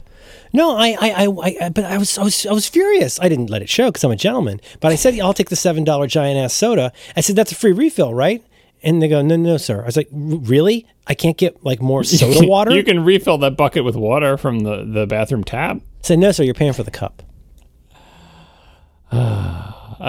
Speaking of movies, that's actually a good point of comparison. So the soda, I never had a craving for it. But when I was a kid, when I would go to the movies, I would get the same thing every time because this is the kind of person I am. I would get Milk Duds and Raisinets. Nice. One box of Milk Duds, one box of Raisinets. I thought they balanced each other nicely. And very frequently, what I would have to do is stop myself from opening the packages until after the trailers were done. Because if I didn't, I would be done with both boxes by the time the trailers were done. This was before trailers were half an hour long, too. This was only like 3 or 4 trailers. Today, the thought of eating an entire box of Milk Duds, an entire box of Raisinets, makes my stomach turn. I don't know when that change happened. Because it's not like I don't like dessert. I love it. I eat ice cream all the time. I like chocolate. I like all these things. But seriously, that is a lot of corn syrup packed into like it is just... I know. And maybe I've become a snob, and now I only like super expensive chocolate and super expensive ice cream. But it feels so heavy. Like sometimes I'll eat, if I'm not paying attention, like I will eat too much ice cream at a sitting. But like we go to a place near our house where they have relatively freshly made fudge, and we'll get like a square of fudge, maybe a couple 3 inches square, and like 2 bites of that, and I'm good. Like I remember going to Disney World as a kid. And whenever we left the park at the Magic Kingdom, you could go through on Main Street. You could pick up this like aluminum tin with what must have been 2 pounds of fudge in it. And I would eat the entire thing on the bus ride home. Yeah, and I think all this has to be genetic. This has to be just like you're getting old. There's no longer a need for you to be seeking out calories. It's time for you to just die so the tribe can move on and your body leave your desiccated body behind. Because like it just does. It's that. I don't think I did anything or anything happened in my life or had any change in thinking to make it stomach churning for me to consider eating that much candy. I think it's just a natural part of getting older. That it's just volume wise that I can't do it. Right. Another thing, like when I was a kid, at the pool in the summer, frozen Charleston chew, like the length of my forearm, no problem. I have like 3 of those while at the pool. Right. Yeah. When we sold candy for chorus or band or something or drama club. I don't know if you did this at your school. Now, this seems improbable. It seems amazing to me that's how you made money when I was in high school. Oh, I sold chocolate bars. I know about it. Yeah, but my problem was I would eat them all. Yeah, you have to pay for them, though, out of your own money. So I ended up owing $40 in my band teacher. Yeah, and like the chocolate bars, they were pretty big chocolate, like big, thick, the kind of generic white wrapper. And they weren't, I don't think it was good quality chocolate, but just having access to that many chocolate bars is like, I can eat these whenever they want. I just got to put $1 in. We had boxes of M&Ms and actual full-on Snickers. And I mean, that's like a third of your calories for the day in that one little bar. That's just gross. So, yeah, I need to make more good meals for myself. I'm going to try and become less shameful. I just don't drink Coke like I used to. Can't do it. Yeah, well, that's the thing. My wife has a thing. She had soda growing up, and when we first got married, she still had kind of a soda habit that had kind of switched to diet soda. And I was like, oh, artificial sweeteners, cancer, blah, blah, blah, crazy scare things. Look at these articles, Paul. But more to the point, it was like, the sugary one, obviously you're not going to drink that because you're just jamming sugar into your mouth. It's ridiculous. It's not sustainable, right? It's no nutritional value. It's just having sugar. The diet one is like, then what are you even doing? There's still no nutritional value. There's some artificial sweetener in there. On that cruise, John Scalzi kind of almost got me into the Coke Zero. Like, it's comforting to know that there's always a drink there that you can slam down that's not going to be full of sugar. I know, but it has no value. It's bad tasting, potentially harmful water. What's harmful about it? Is the aspartame? That's the bad stuff? I don't know. Like, you never know. Like, it's probably fine. Millions of people drink it. We're not all dying of cancer at hugely accelerated rates. Who knows? But the point is, like, it certainly has no value. Like, you're certainly not getting anything out of it, right? Yeah, that's true. It is entirely artificial. It's expensive relatively compared to tap water, right? And it just, like, the idea that every day you have to have some very high number of this commercial packaged product put into your body, otherwise you don't feel like, I mean, coffee is, I guess, kind of similar, but I don't see, people don't have 12 cups of coffee a day. At least I hope they don't, right? But the idea that you're going to have 12 cans of anything, 12 cans of anything, 12 bottles of water is bad. Like, it bothers me that's kind of not that it's an addiction, but that it's like a dependency on a specific, I'm much better, if someone has a cup of coffee and then a drink with each meal and then like fills up their water bottle, like that seems like a more balanced thing than like every day I down 5 Coke Zeros. I drink a 12-pack of seltzer a day. See that? I mean, seltzer, I understand why that, but you were trying like with the whole SodaStream thing where it's like, why am I paying for the seltzer? Why can't I get like the carbon dioxide and carbonate my own stuff? Maybe it's just more convenient when it's in seltzer. If the seltzer is keeping you from having like soda, diet or otherwise, that's probably good. It's like sort of your methadone thing, but like you need something bubbly in your mouth to. But I feel like that is a thing too, because I didn't have carbonated beverages of any kind growing up, and so I don't have any comfort factor of carbonated beverages. And maybe that is a sort of a nurture thing where if you had a carbonated beverage every day for your entire life, cutting out the bubbles from your mouth just feels wrong. You need something there, and you've narrowed it down to the 0 calorie, no artificial anything, still kind of expensive, but in a recyclable bottle thing. Yeah, I'm straight edge. Well, does that answer your question? Hopefully assuage your fears a little bit. Well, I mean, I think it explains it a little bit, but I think the other angle here is cooking. Like, we haven't talked about... only thing I know about you cooking is that you like to make steaks, and that you... was it you with the whole chili in the bowl of rice thing? Or is that Roderick who's on that kick? Oh, well, no, John has taught me to always make everything. I always make all of it. So now when I make a thing of noodles, I make all of it. Yeah, I would... some of the things that you pick up from that boy... Yeah. Maybe the always make everything rule of thumb for cooking strikes me as a rule that we made by someone of his stature, let's say, who needs to consume large amounts of food just to sustain his body. Oh my goodness. Whereas you could fit into one of his pant legs, and perhaps you should not make all of everything. I so don't want to be in his pant leg. There's not a lot of room in there. I'm just saying, like, John Roderick perhaps should make all of everything. We all worry about John in our way, I think. But you perhaps should not make the entire package of bacon every time. Oh, that's nothing. That's nothing. It all just fries away. Nothing to that. No. For me, like for cooking, like I got this sous vide dingus. That's a lot of fun. We got the lightsaber. I saw that. The lightsaber is pretty badass. That was a great Father's Day gift. And I've been doing more. Like I'll make a corned beef in the slow cooker, stuff like that. But yeah, the thing is, one reason, I love steak. I've loved steak since I was a kid, but I feel terrible about eating steak because like every year I become more self-conscious about like what that does to animals in the environment. And yet it's my favorite food. It gives me energy. It gives me not sleepiness.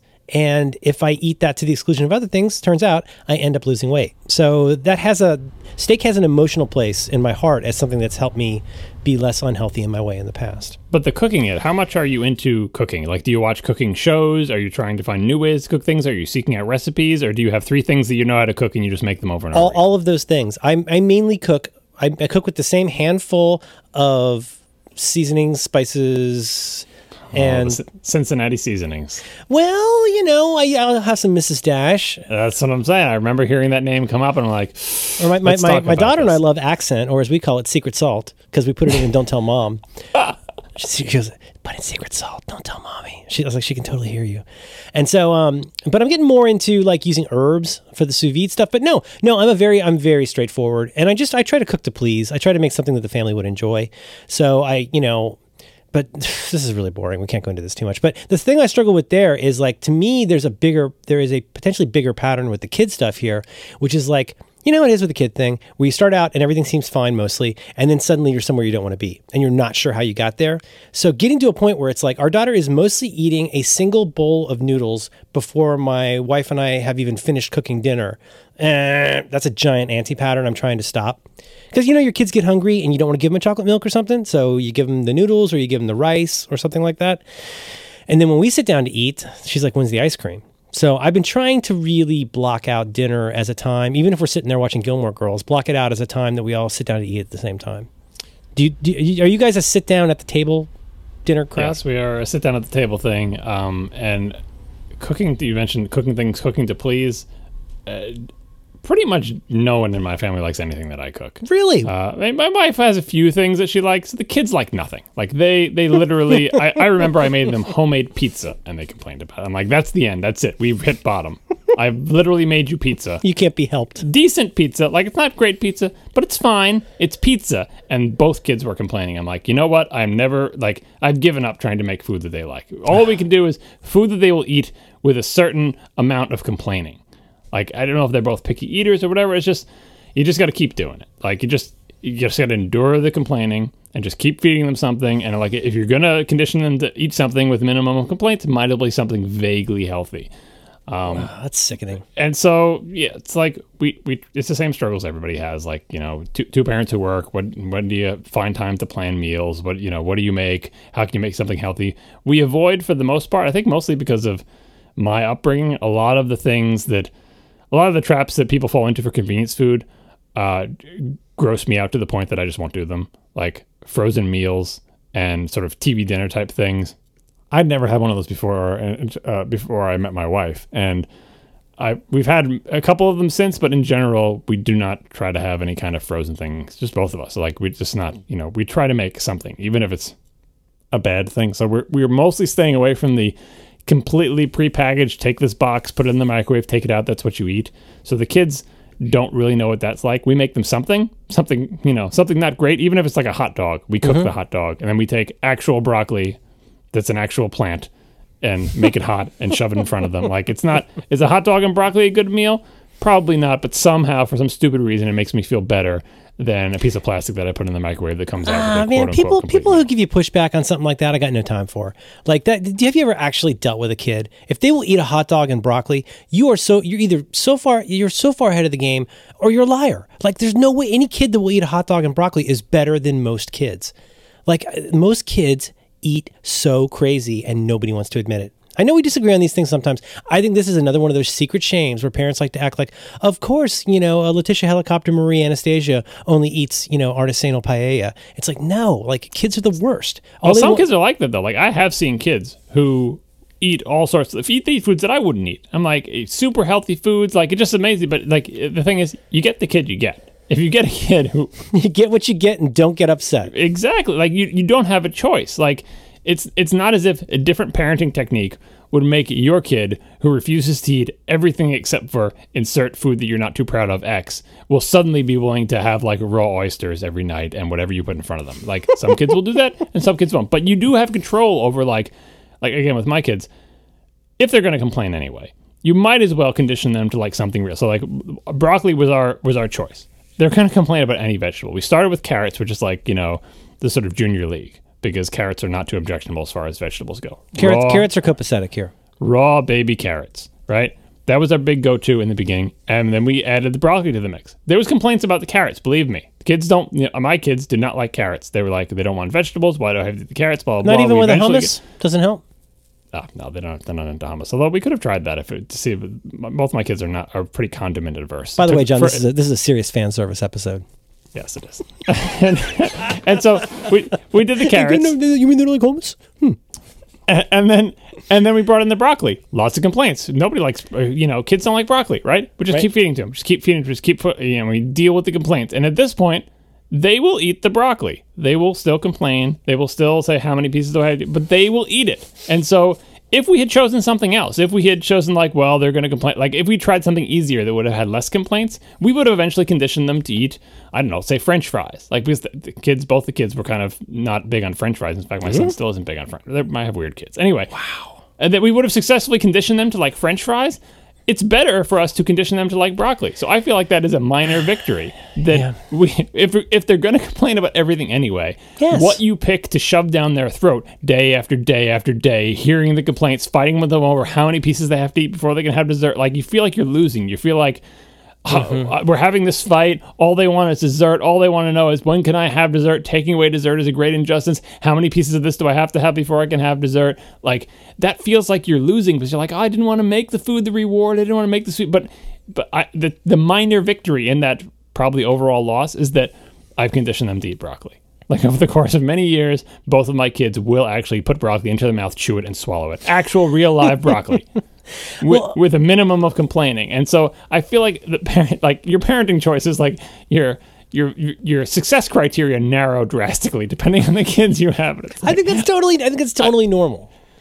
I remember hearing something. This is some very rogue back channel parenting advice that I heard when my daughter was really young. And she was never like a super picky eater, but she's a kid, right? But I remember hearing someone saying, everybody has this fantasy of their kid eating moderate amounts of extremely healthy food. Well, you know what? You're living in a fantasy world. If you've got that, really sit with the fact that you are in an extreme minority, because that is not how most kids are.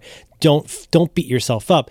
If your kid wants to eat a lot of something and it's not super unhealthy, that is better than many other things. And I still believe that. I don't think my wife believes that, but I do. Like my daughter really likes things like I say, like salami. Like, is salami the healthiest thing in the world? No. We buy her uncured, like nice Genoa salami. Yeah, it's 50% fat, but that's fine. She's a growing girl. She's a kid. I'd rather she have fat than sugar any day. Yeah. And the fat thing, come on, join me in the 1990s, John. Like we're all good here. But I know, but I'm saying calorie wise, if that's a habit that you get into, that eventually when you're our age and you're craving salami all the time, not good for the waistline. It burns better, man. It burns a lot better than that sugary. Well, what are you gonna do instead? You can have a yogurt. You can have an apple juice. Well, you can have one of those things that's like 5 teaspoons of sugar. That's where the hippie friends have it a little bit up on us. Is like if the parents' eating habits are good, this again having to do with like doesn't matter what you say to them. No, you sold me on genetics. I talked about it on Roderick this week. You've sold me on genetics. Well, I mean, like, not that last time we mentioned this, I got people yelling at me like, so you think nurture means nothing? Of course. All I'm talking about is the balance. Obviously, if John said that, he obviously thinks nurture means nothing. That's right. The natural conclusion to draw. There's a balance, and that my idea of the balance, since becoming a parent, has shifted from where it used to be to slightly more towards the nature side of things. Well, you can certainly see and measure the things that end up being more or less difficult than you expected. And there are certain kinds of things where you go, wow, I guess all the times that I'm asking you to be extremely different than I am is kind of a tough sell. Yeah, and but your habits, because you're the one who picks what food you get to buy. So the people who live in houses where they're like my house where there was no soda, or if you're in someone's house where there is no ice cream, or there is no like processed sugar, or there is no whatever, kids who grow up in that house like learn to adapt. So those kids are like when they get hungry and snacking, they're going to go grab some raisins instead of the watching TV and eating raisins if they have a TV or whatever. Like, and you're like, wow, your kid snacks on raisins. Guess what? That's all there is in the house. And they just want something sweet, and raisins is it, right? And the same thing with me. I couldn't go get a soda, right? I couldn't go get a Twinkie. I couldn't even get a chocolate covered granola bar because that's not a real granola bar. Like I had what was available to me. And those habits, that you can change what your kid does in that way simply by limiting it, because the kids can't go out and shop for themselves. They don't have any money. They don't have jobs. They're unemployable. Mm-hmm. Like they only get to eat what is in your house for the most part. So you have a huge influence in that. But then you're like, do I want to live in the house with no ice cream? No. So there's ice cream in my house, and my kids know about it, and they crave it for dessert. So that's another parenting choice you have to make. Like, your kids are never going to be that different than you are, because if you think you're going to have a separate set of food for you and them, that is not going to happen. So that's the other challenge. That's kind of like the payoff of like, if you can change your eating habits to be better before you have kids, then you have more of a fighting chance against your kids. But if you have in your house a giant bag of miniature Snicker bars because you love miniature Snickers bars, guess what? Your kids are going to love miniature Snickers bars, and they're going to eat them all the time. That is exactly the line of sanity. Here's the line of sanity. Don't have it in the house if you don't want your kids to eat it. Because if you have it in the house, even if they're not allowed to have it, think about it. Like that's nuts. Like if you really want to, I don't know, I can never remember if it's walking the walk or talking the talk, but if you want to be authentic about what you're doing, just don't buy that stuff. That is one that I think that makes a lot of sense. And that actually did help me a lot in my trying to improve my health. The other thing, oh God, this is fascinating. We are so late, John. Meal planning. I'm a big believer in meal planning. Because again, I'll say it again, my wife and my daughter, they are nibblers. They like to nibble. I am a mealer. They are nibblers. But meal planning helps a lot. You save money. You save aggravation. You can plan ahead. Ladies? Yeah, it depends. Well, so meal planning is also a source of stress in my household. Really? What's that? Because, like, what are we going to have for dinner? Like, we know we need to plan something. We don't want to eat badly, right? So we don't want to have, like, we're not going to have hamburgers again. Like, with summer season, when the grill comes out, my son is addicted to hamburgers lately. Both kids have always eaten hot dogs. It's really easy to throw hamburgers or hot dogs on the grill. If you have hamburgers or hot dogs more than once during a week, we feel like we're failing here. So we need to find something else to make, right? But then where's the planning in that? Well, the planning is like, we should plan things. We should really like have a plan or whatever, but we can never decide. What do you want? I'm not in the mood for that. I'm not in the mood for that. We just had that. We don't have any good ideas. It's too much work to have recipes. So it's like, it's a feeling of guilt that you're not planning the things and we want to plan them, but neither one of us like is gung-ho about the planning process. Okay, like, I got homework for you.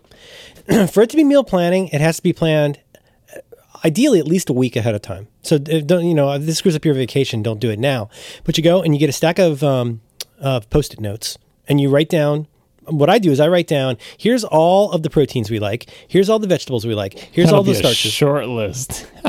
Well, but that's the planning part, because then you can shop for that. You can have it ready. The problem is, but I'm part of the problem here too. I'm super picky about what I'm in the mood for, and the idea of planning a week in advance what I'm going to eat is like an impossibility. No, right? And really? then combined with my wife, who also can be in the mood for something or not in the mood for something, and then even before we factor the kids in, we too are picky and have had a lot of the same meals that we, because I know how to cook a whole bunch of different meals. My wife knows how to cook a bunch of different meals. It's a pretty big repertoire. This sounds like a recipe for disaster. But it's like, what are we in the mood for? And then it's like, well, what if I'm in the mood for this, but the kids don't want to eat it? Do I want to cook two things, something for them and something for us? We need to find something that we're all going to eat, that we're both in the mood for. And like, so the planning ends up being not as well planned as it could be. Like, the good thing is that since we have the skills and the ability, when we have time, that's the other thing, the time. When we have time, we can pull off something that's not too embarrassing. But it's like, well, on Tuesdays and Thursdays, as soon as we get home, we're going to leave work at 5, get home after picking up the kids by 5:45, have to leave with one of the kids for an activity at 6, so we have 15 to 20 minutes to prepare a meal for the kid. This is the crazy, John, because that's why it's planning. Because that you're looking at the calendar and you're putting that stuff up. Here's what I would say: 5 to 7 days of planning ahead of time. And I know you don't like to spend money. Have one of those be a pizza night or whatever delivery you guys like, maybe for a Friday night. That counts as a failure, even though we do it all the time. We feel bad for it. Okay, but if you plan it, then it's not a failure. Oh, it's still like, I mean, we do have in some respects. It's like, we usually have 1 week. Like, on the weekend, we'll say we're gonna have this on Monday. We're gonna have leftovers of that on Tuesday because we can warm it up in 15 minutes. Wednesday, we're gonna make something else, and then we have some kind of, mostly our system involves around planning a meal for the day we have time to cook a meal, knowing that we're gonna eat the leftovers on the day that we don't have leftovers.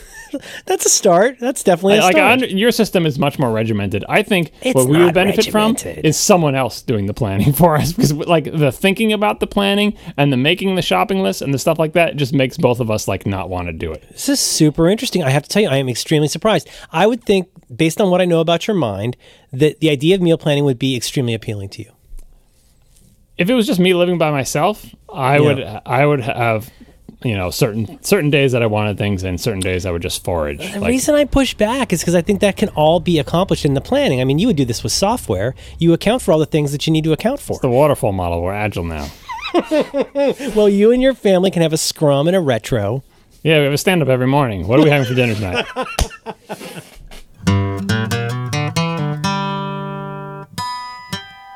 This episode of Reconcilable Differences is brought to you in part by Hover. We love Hover. Quite simply, Hover is the best way to buy and manage domain names. It's the best place out there for buying a domain name. It's easily my favorite place for doing stuff with that domain name once it's yours. Hover provides a simple, fast, hassle-free method of buying domain names. You don't want to be faced with 1,000 screens and a ton of add-ons and high prices. Registering a domain at some of the other places feels like nothing short of a gauntlet, like you're running down a hallway and a bunch of frat boys are trying to hit you with a sock full of pennies. That's not what you want. Get away from that. You're not going to get that with Hover. These guys are the best. You just go and you enter the phrase you want or some keywords, and Hover will find the best matches for you and show you a list of all the top-level domains that are available. Hover has all the domains you'd expect. They got .com, .co, .me, but they also have all of those crazy new TLDs you've heard about, like .cologne, .kitchen, .ninja, if that floats your boat. Hover have recently lowered the prices on pretty much all of the 200-plus options they have. For example, right now, .com domains are just $12.99. That's a really good deal. And remember that one low price you pay for a domain name at Hover still includes Whois privacy for free on any account that allows it. Hover believe you should not have to pay to keep your information private, unlike some other registrars. That's a really nice add-on that they do. Good people. Hover also has fantastic customer support. They have a no-hold, no-wait, no-transfer telephone support policy. So when you call Hover, an actual biped human being will pick up the actual phone and actually talk to you until you get what you need.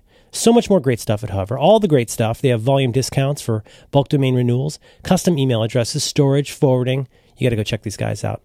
So if you're in the market for some sweet new domains, you're ready to move your current domains to a place that treats you like an actual professional human, please try hover.com. You get 10% off your first purchase, and you can show your support for our program by going to hover.com and using the special code corrections at checkout. Corrections.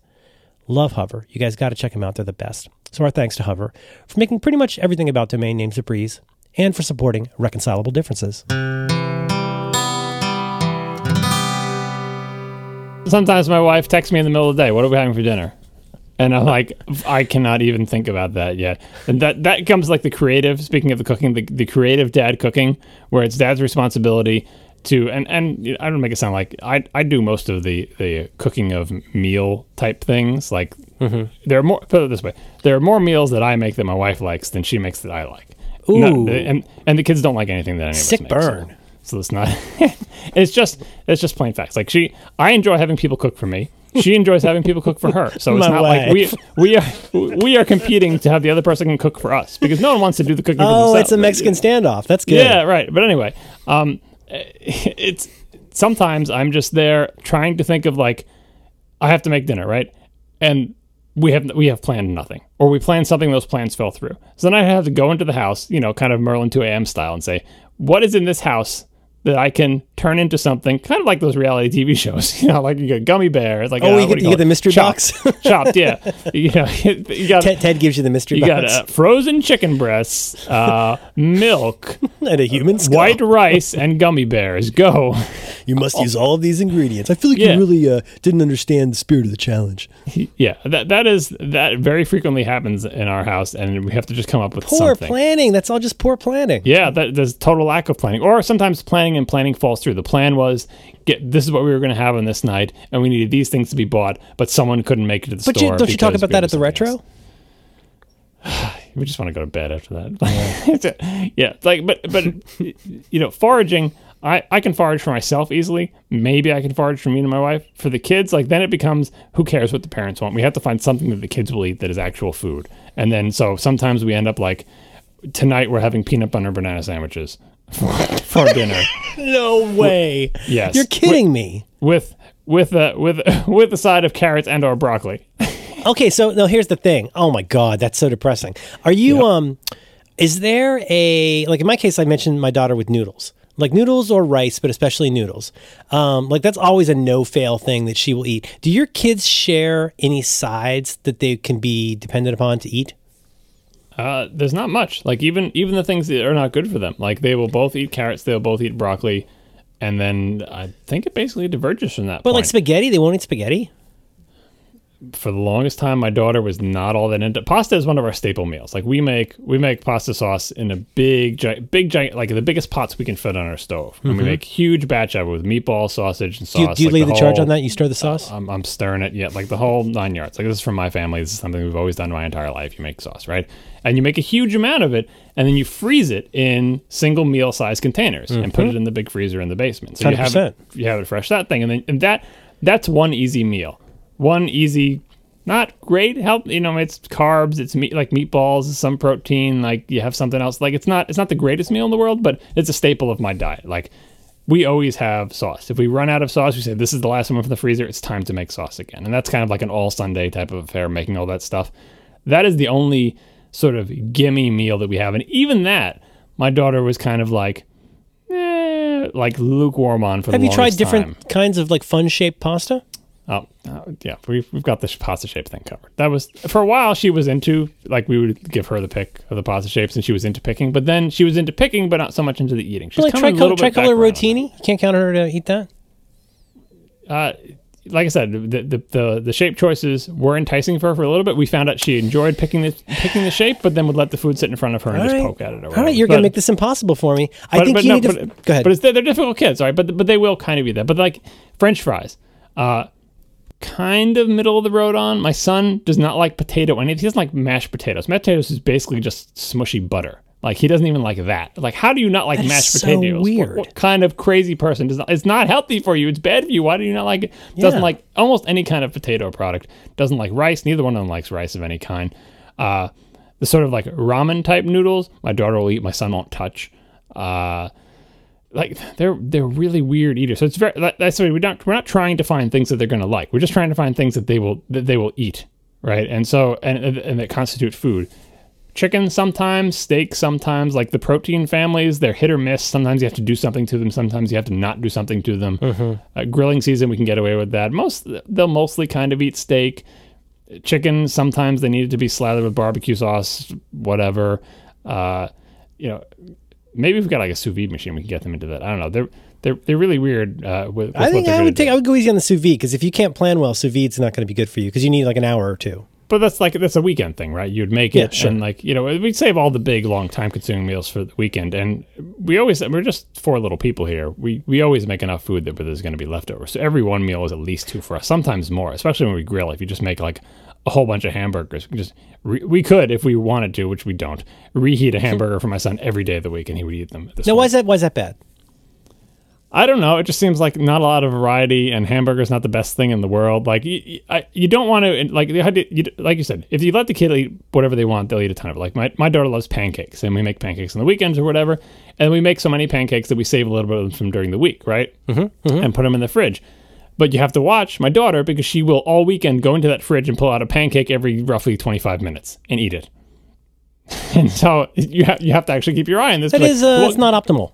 What kind of person will eat a pancake every 25 minutes? My daughter will, if not watched. And it sounds like your daughter with noodles. Like, if left to their own devices, every 20 minutes they will go in, So you have to keep your eye on these type of things. And the same thing with the hamburgers. It's just you want some kind of, not that hamburger's probably better than pancakes, but you want to keep some kind of variety. Here's what I'm advocating for. I'm advocating for an inverted pyramid. Not that kind of super healthy pyramid that was made up by all the food industries.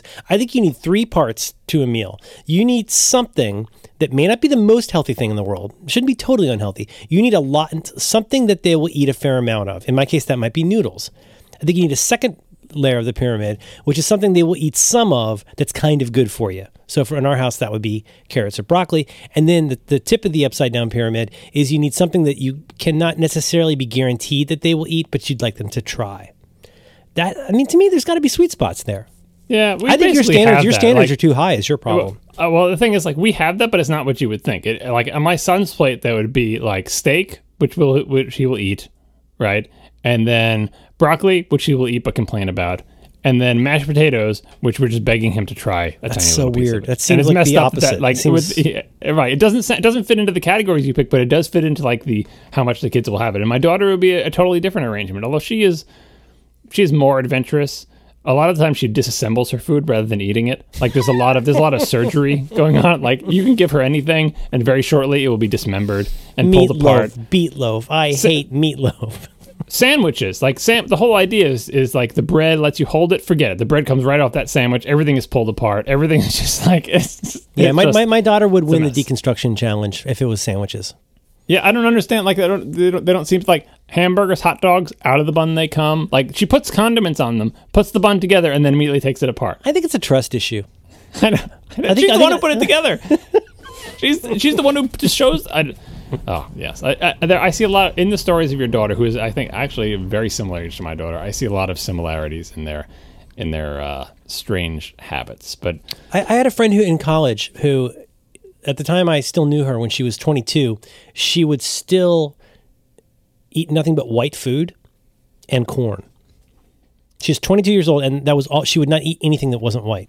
Yeah, the color and texture hangups. Like once, I think it's like if you're a kid and you have, every kid is sensitive about different foods at different times. And some adults categorizes it for you with some kind of like mind virus, like, oh, Jimmy only likes white food. That worms its way into your little malleable brain. Yep. And eventually you become an adult who only likes white food because someone categorized it. Someone had a snappy catchphrase for it. It's sticky. Like, it was a sticky idea. Right. My dad's big thing was, doesn't eat anything white and creamy, which is for the most part true. To this day, there are very few white and creamy foods. Oh, you're missing out on so much. Yeah, no, but I have to think it's because some adult in his life noticed, hey, it looks like he only doesn't eat foods that are white and creamy.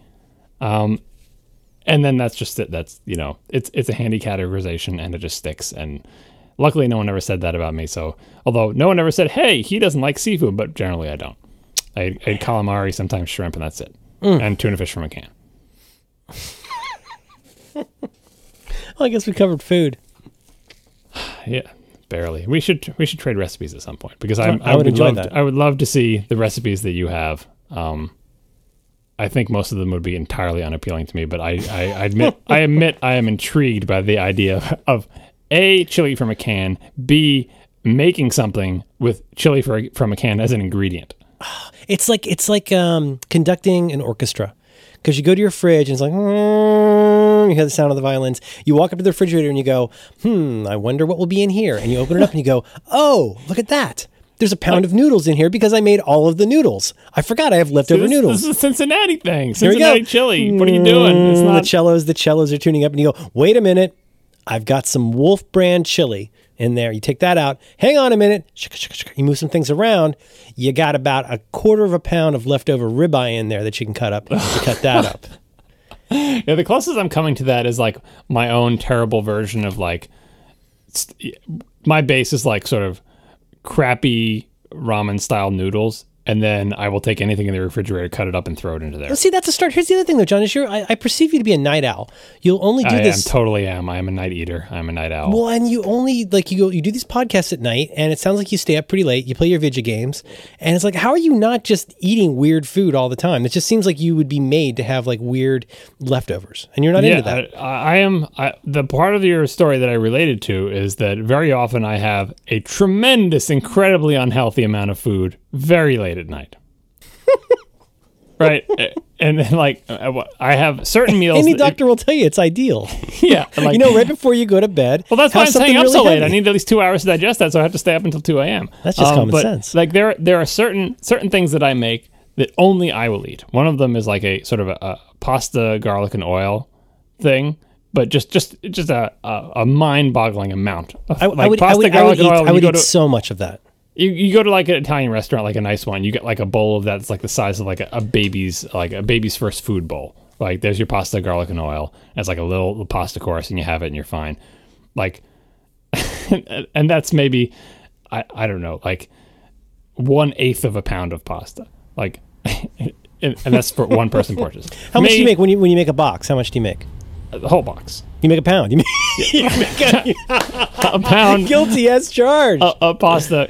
I mean, that's the case where I do the raw. I remember I worked my way up to that. I was like, one person can't eat a pound. That's a lot of pasta, ridiculous. John. So I had like a little thing, and I would take like 1/4 of the box, and then I started 1/4, and then I grab a little bit more. Okay, maybe a little bit, and I work my way up to half. And I'm like, you know what? Let me just make the whole thing.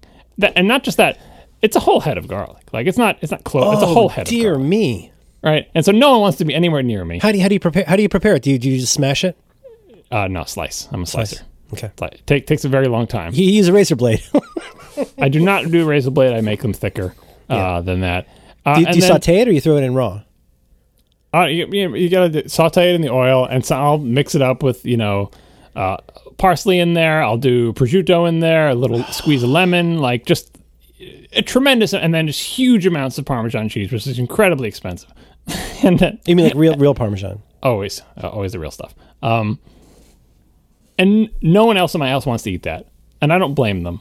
I would never make it for anyone else, and yet I can make that for myself after my family has gone to bed, and eat that. And then talk about some shame eating. I feel no shame whatsoever because I love it. Like, and maybe I should feel bad about eating that many carbs, but then like garlic and olive oil are good for you, right? That's like a Mediterranean diet. It's good for you. I feel like I am genetically supposed to be eating that. Like, that's where my people come from. I'm 100% Italian. I should be eating garlic and olive oil. Maybe I shouldn't be having a pound of pasta. Maybe you at shouldn't 9 have p.m. all of the pasta. Right. Sometimes I have leftovers. Sometimes I stop myself or whatever. But that's why I heard your story. I was like, but I feel great about eating that. I feel like I think it's metabolism. It's awesome. metabolism. Like, I mean, yes, this probably helps that I'm not, I am putting on weight, but like at the normal rate that I think people put on weight as they age. But I don't feel any guilt about it. And I don't feel like that's unhealthy food. Like, I would feel worse somehow. Maybe this is my parents' upbringing. I would feel worse having like a TV dinner or a package of Oreos, even though calorie-wise, that's super interesting. Even though like calorie-wise, I just feel like this is not processed food. I mean, there's Parmesan cheese, which I guess is kind of a processed food, but not in the same way that we think of it today. There's olive oil, there's pasta, and there's garlic, which is a plant. And there's parsley, prosciutto, like it's just a part of a pig that they dried. Like, somehow I feel better about all of that than I feel about eating a pack of Oreos, and I don't know if that's appropriate. Well, then I have to share this with you. I had a really funny book in college called The Modern Man's Guide to Life, and it was kind of like a pre-life hacks book. It just had all kinds of little like tips and tricks and rules of thumb, and they had a recipe in there that I kind of lived on. I basically drank coffee, sucked down ibuprofens, and made this dish. Okay? And see if this sounds familiar. It's a little bit similar to yours. It's called bachelor pasta. Here's what you do. You cook, you fill us like whatever, the 6 quarts or whatever you're supposed to do. You do a big thing of boiling water. You throw in an entire box of macaroni. Okay? Right before the macaroni is done cooking, you throw in a handful of peas, frozen peas. You drain it. You put in a quarter of a stick of butter, tons of salt, garlic powder, not garlic salt, and then you cover it up with Kraft shaker cheese. So that makes me want to puke. Because you may think that's similar, like, hey, it's just a bunch of pasta. No, it's just close enough to be everything you hate about that kind. It is absolutely the opposite. It is like frozen peas. I'm still with you. I hear like accordion music in your kitchen quietly playing at 1 a.m. And in my house, it's like Metallica. Feel like it's got to be like Italian cooking. I love Italian cooking. Every time we go to a restaurant, I want to go to an Italian restaurant. It's boring. Everybody hates it. That's it. I like Italian food. I do not apologize for it. We had lunch. The one meal we ever shared was at an Italian restaurant. Right. Like, it's got like, it's not, the whole joke about like Taco Bell where they have 7 ingredients or whatever, like where actual Mexican food has many, many more. But anyway, Italian food, the variety Italian-American food that we have here, it's not that many ingredients to make a decent meal. Like, you can have a 4 or 5 ingredient meal. Oh, it's just totally. You just have to have them be good. And like, when you have 4 or 5... the ingredients are good. Just 4 of them. Like, and so what's the difference between actual garlic that you slice yourself and garlic powder? It's all the difference in the world. It mingles so well with the Kraft shaker cheese. It's one of the 4 ingredients. That's why I'm such an advocate for actual real Parmesan cheese, even though it is insanely expensive and probably terrible. This is what Tom Colicchio says on the Top Chef. If you're going to do a simple dish, all of the ingredients need to be excellent, and it all needs to be executed perfectly.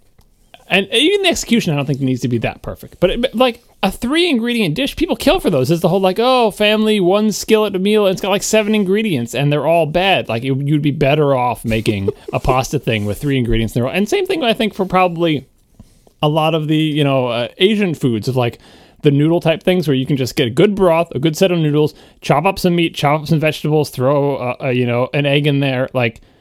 It's not that hard. You just have to have decent stuff. And that's why I don't feel guilty about these types of things that I make, that they're simple. They're very similar to bachelor chow. What's the difference between that bachelor chow and mine? It's bachelor pasta, but I think I like bachelor chow better. Well, that's from Futurama. Like, okay. It's just something that men who can't cook, whatever, make. You are so close to being a good chef for yourself. Just pick a slightly different recipe and slightly different ingredients. We got some Parmigiano Reggiano in there. I could do some fresh cheese on top of the frozen peas. I should do that.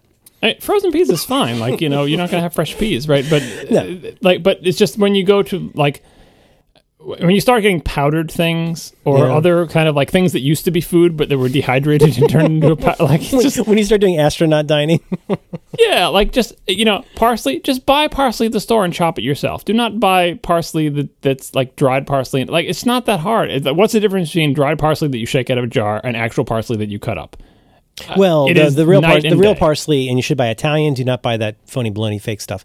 You get Italian, the big leaf. Yeah, and you can just parsley. grow it yourself on your windowsill. You're like, right. It's I not, should do that. I should do that. And what's that to me, from my perspective, as my food snobbery, as someone who has watched cooking shows since he was a little kid obsessively, that makes all the difference in the world. Like the same recipe, substitute all the ingredients for the processed supermarket version or the fresh one.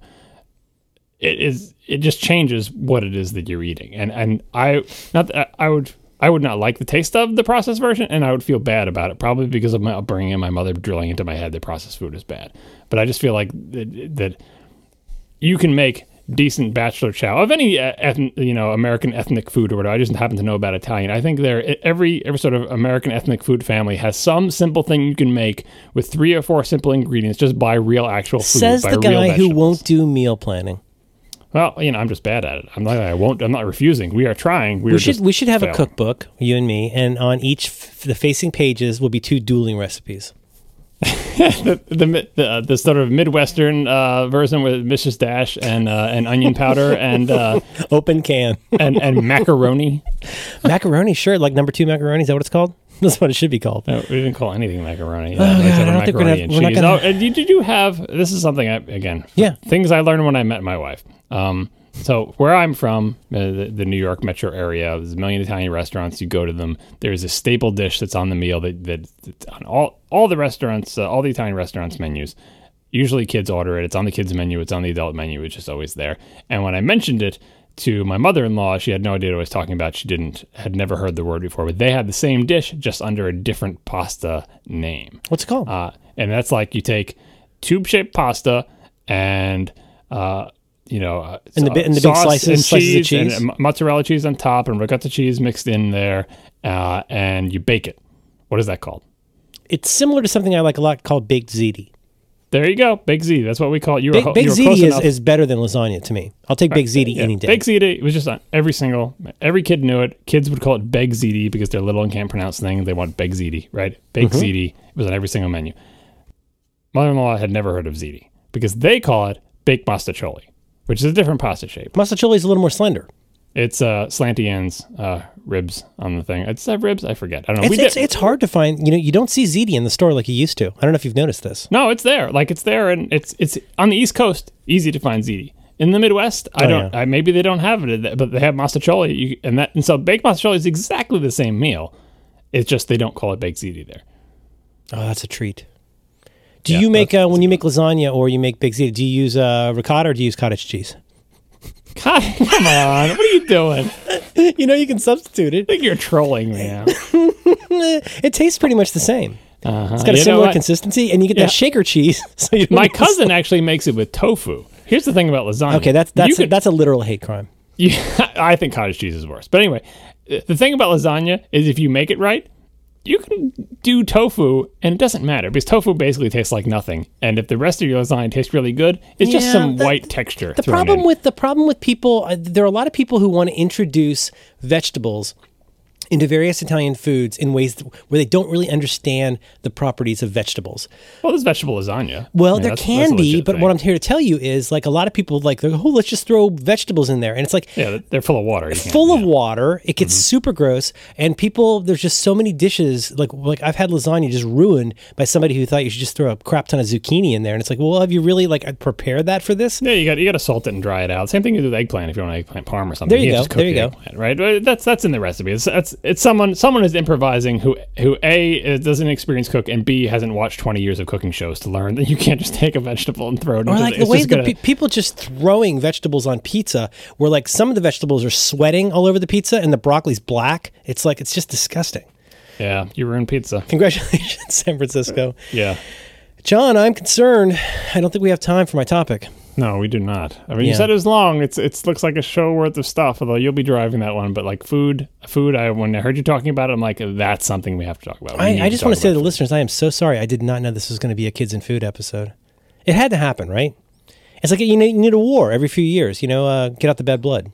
You got to go to the mattresses. This is useful. I think a joint cookbook would be excellent. Let's start small. Let's start with something. What would it be? Maybe like 16 pages. Let's start with something that'd be easy to make. Did you ever see, speaking of all the millions of cooking shows, what the hell was the title of this show? it wasn't semi-homemade. It was something along those lines. It was a cooking show based around a woman who would make things, and one part of it was always a processed food. This is what Roderick does. Right. You start out with something and then add other things to it, right? It was semi-homemade or something. It's not the title, but it was some pun on like, it's not like from scratch food, but we're going to start with like, not Pop-Tarts, but close. Like something that is a processed, completed food product. And then I'm going to make a meal with it. And it wasn't a joke show and it wasn't a reality show because this was pre-reality shows. It sounds like a Paula Deen kind of thing. Yeah. Before, no, because Paula Deen is more from scratch. Semi-homemade cooking. With Sandra Lee. I got it. Was that what? Did I get the title right? Yeah, there you go. Semi-homemade. And it was before they realized if you do this in a reality show format, it'll be much more compelling. But it would just blow my mind. It's like, why would you do this? Just make the real meal. Like, what? Don't start off with a finished food product and then cook with it. Like, never do that. It's like, I'm going to buy a cake and then I'm going to make something with it. Cake is not an ingredient. Like, it's not. It's already done. It's like, I'm going to buy a pizza from the store and this pizza will be an ingredient in my casserole. No, it's already food. It's done. That's it. That's the food. Yeah, so you gotta go look at the past episodes of that Sandra Lee show. It was like a horror show. Like you just watch it wide-eyed and go, "This is not happening. What are you doing?" Well, I'm trying to think. I mean, like, we joke about the Wolf Chili, but there are certain kinds of consumer products that are better than other kinds of consumer products. But if you're going to cook something at home, I don't know. I mean, it's not that much harder in some ways if you plan ahead a little bit. You don't have to have you can still have some salt in it without having all of the salt in it or all of the sugar or all that. It's just there's something like you say. There's something very depressing about taking a plastic pan out of a freezer and thinking this might be food in a few minutes. It is really depressing, except for White Castle hamburgers. No, I mean, and you have to be careful about that because if you get in that bias, like, oh, I'm never going to do that or whatever. But sometimes, like, you ever see those microwavable rice things? Like, it's par cooked rice, and then you can. It's like a rice bowl. No, it comes in like a bag. Right? It's basically half cooked rice that you can cook the rest of the way in its little plastic bag and have basically rice in much less time than if you cooked it in your rice cooker, right? It's not like instant rice. It's called Mommy's having a drink. But that type of thing, I feel like, is better. I feel better about that than like that sort of instant rice type stuff because this is like regular rice and then you're just cooking it the rest of the way. Oh, you're living a lie. Uncle Ben's, man. Uncle Ben. Yeah, I find that stuff. Anyway, what I'm saying is like if you were totally against having anything frozen, or frozen peas are even better. Like, oh, I'll never have processed food. I won't have frozen peas. Like, have the frozen peas. Oh, I could do a whole episode on frozen vegetables. There are frozen peas, frozen corn. Frozen peas, frozen corn. Yeah, totally. I mean, even, frozen green beans. I like fresh green beans a lot. But there are some kinds of things you must never have frozen. It's just an abortion. Yeah, that is true. Although I don't think I've ever had frozen green beans. How's the defrost capability on your microwave? For what we use it for, it's good. Like, you have to know your limitations. Like, you can't, for example, one of those big frozen things. Is it smart? Does it have smart functionality? Oh, no. I'm the smarts behind my microwave. My microwave is my grandparents' microwave. The screen has never worked. Right? So you're going blind. You got buttons. You can press them. The screen shows basically like hieroglyphics from like Lost. Like, it doesn't, it's a 7-segment displays that light up randomly. Right. It's all about like how many seconds, then rotate, then like just. Oh God, we have a really inexpensive microwave, but one thing it does what we need it to do very well, and one of the things it does well, it has something the kind of worse and more diverse that you love. It's called turbo defrost, and so you put the weight, you enter in the weight of this thing. You say turbo defrost. You say this is 1.4 pounds. And we've got a kitchen scale, which we use for stuff like this. And you put it in there, and as long as it's not like a solid cube of something, you know what I mean? Flatter things kind of tend to do better. But anyway, you put it in there, and what it does is it starts it out super slow in terms of power and slowly ramps it up a little bit. Yeah. And it generally, I tend to err on the side of less because I don't like browning the edges of chicken and stuff like that. But it works really well. And why am I saying that? Because that's a game changer. Meat is pretty okay to freeze and use, Oh, yeah, we freeze all of it. We buy large amounts, freeze it, but that's the whole thing with the planning. You've got a freezer in your basement, dude. I can't believe you're not doing more meal planning. Well, that's the thing. Like, you got to remember to take...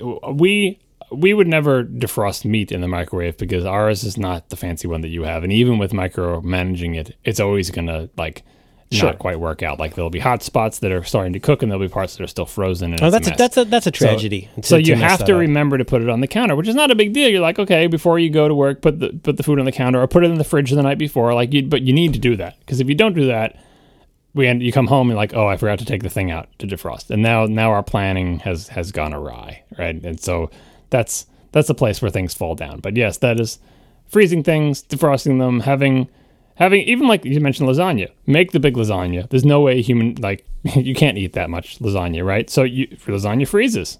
Like you can freeze it before the baking phase and then just bake it to warm it back up. You can freeze it at totally freezable. God, you have it in you. I'm going to make this my project for you. I think we're going to work on some homework for this. I could, you know what? I want to get on a Skype call with you and your family and we're going to work this out. Yeah. We're just going to get rid of the kids, everything. We did do better before the kids were around because it was just playing for the two of us. And we too can get excited about a new recipe or whatever. Now, every recipe we look at, we go, oh, but the kids won't eat this. When my wife and I, for whatever reason, don't have our daughter here, we just don't know what to do. We're just like, I mean, like seriously, we get 2 or 3 date nights a year.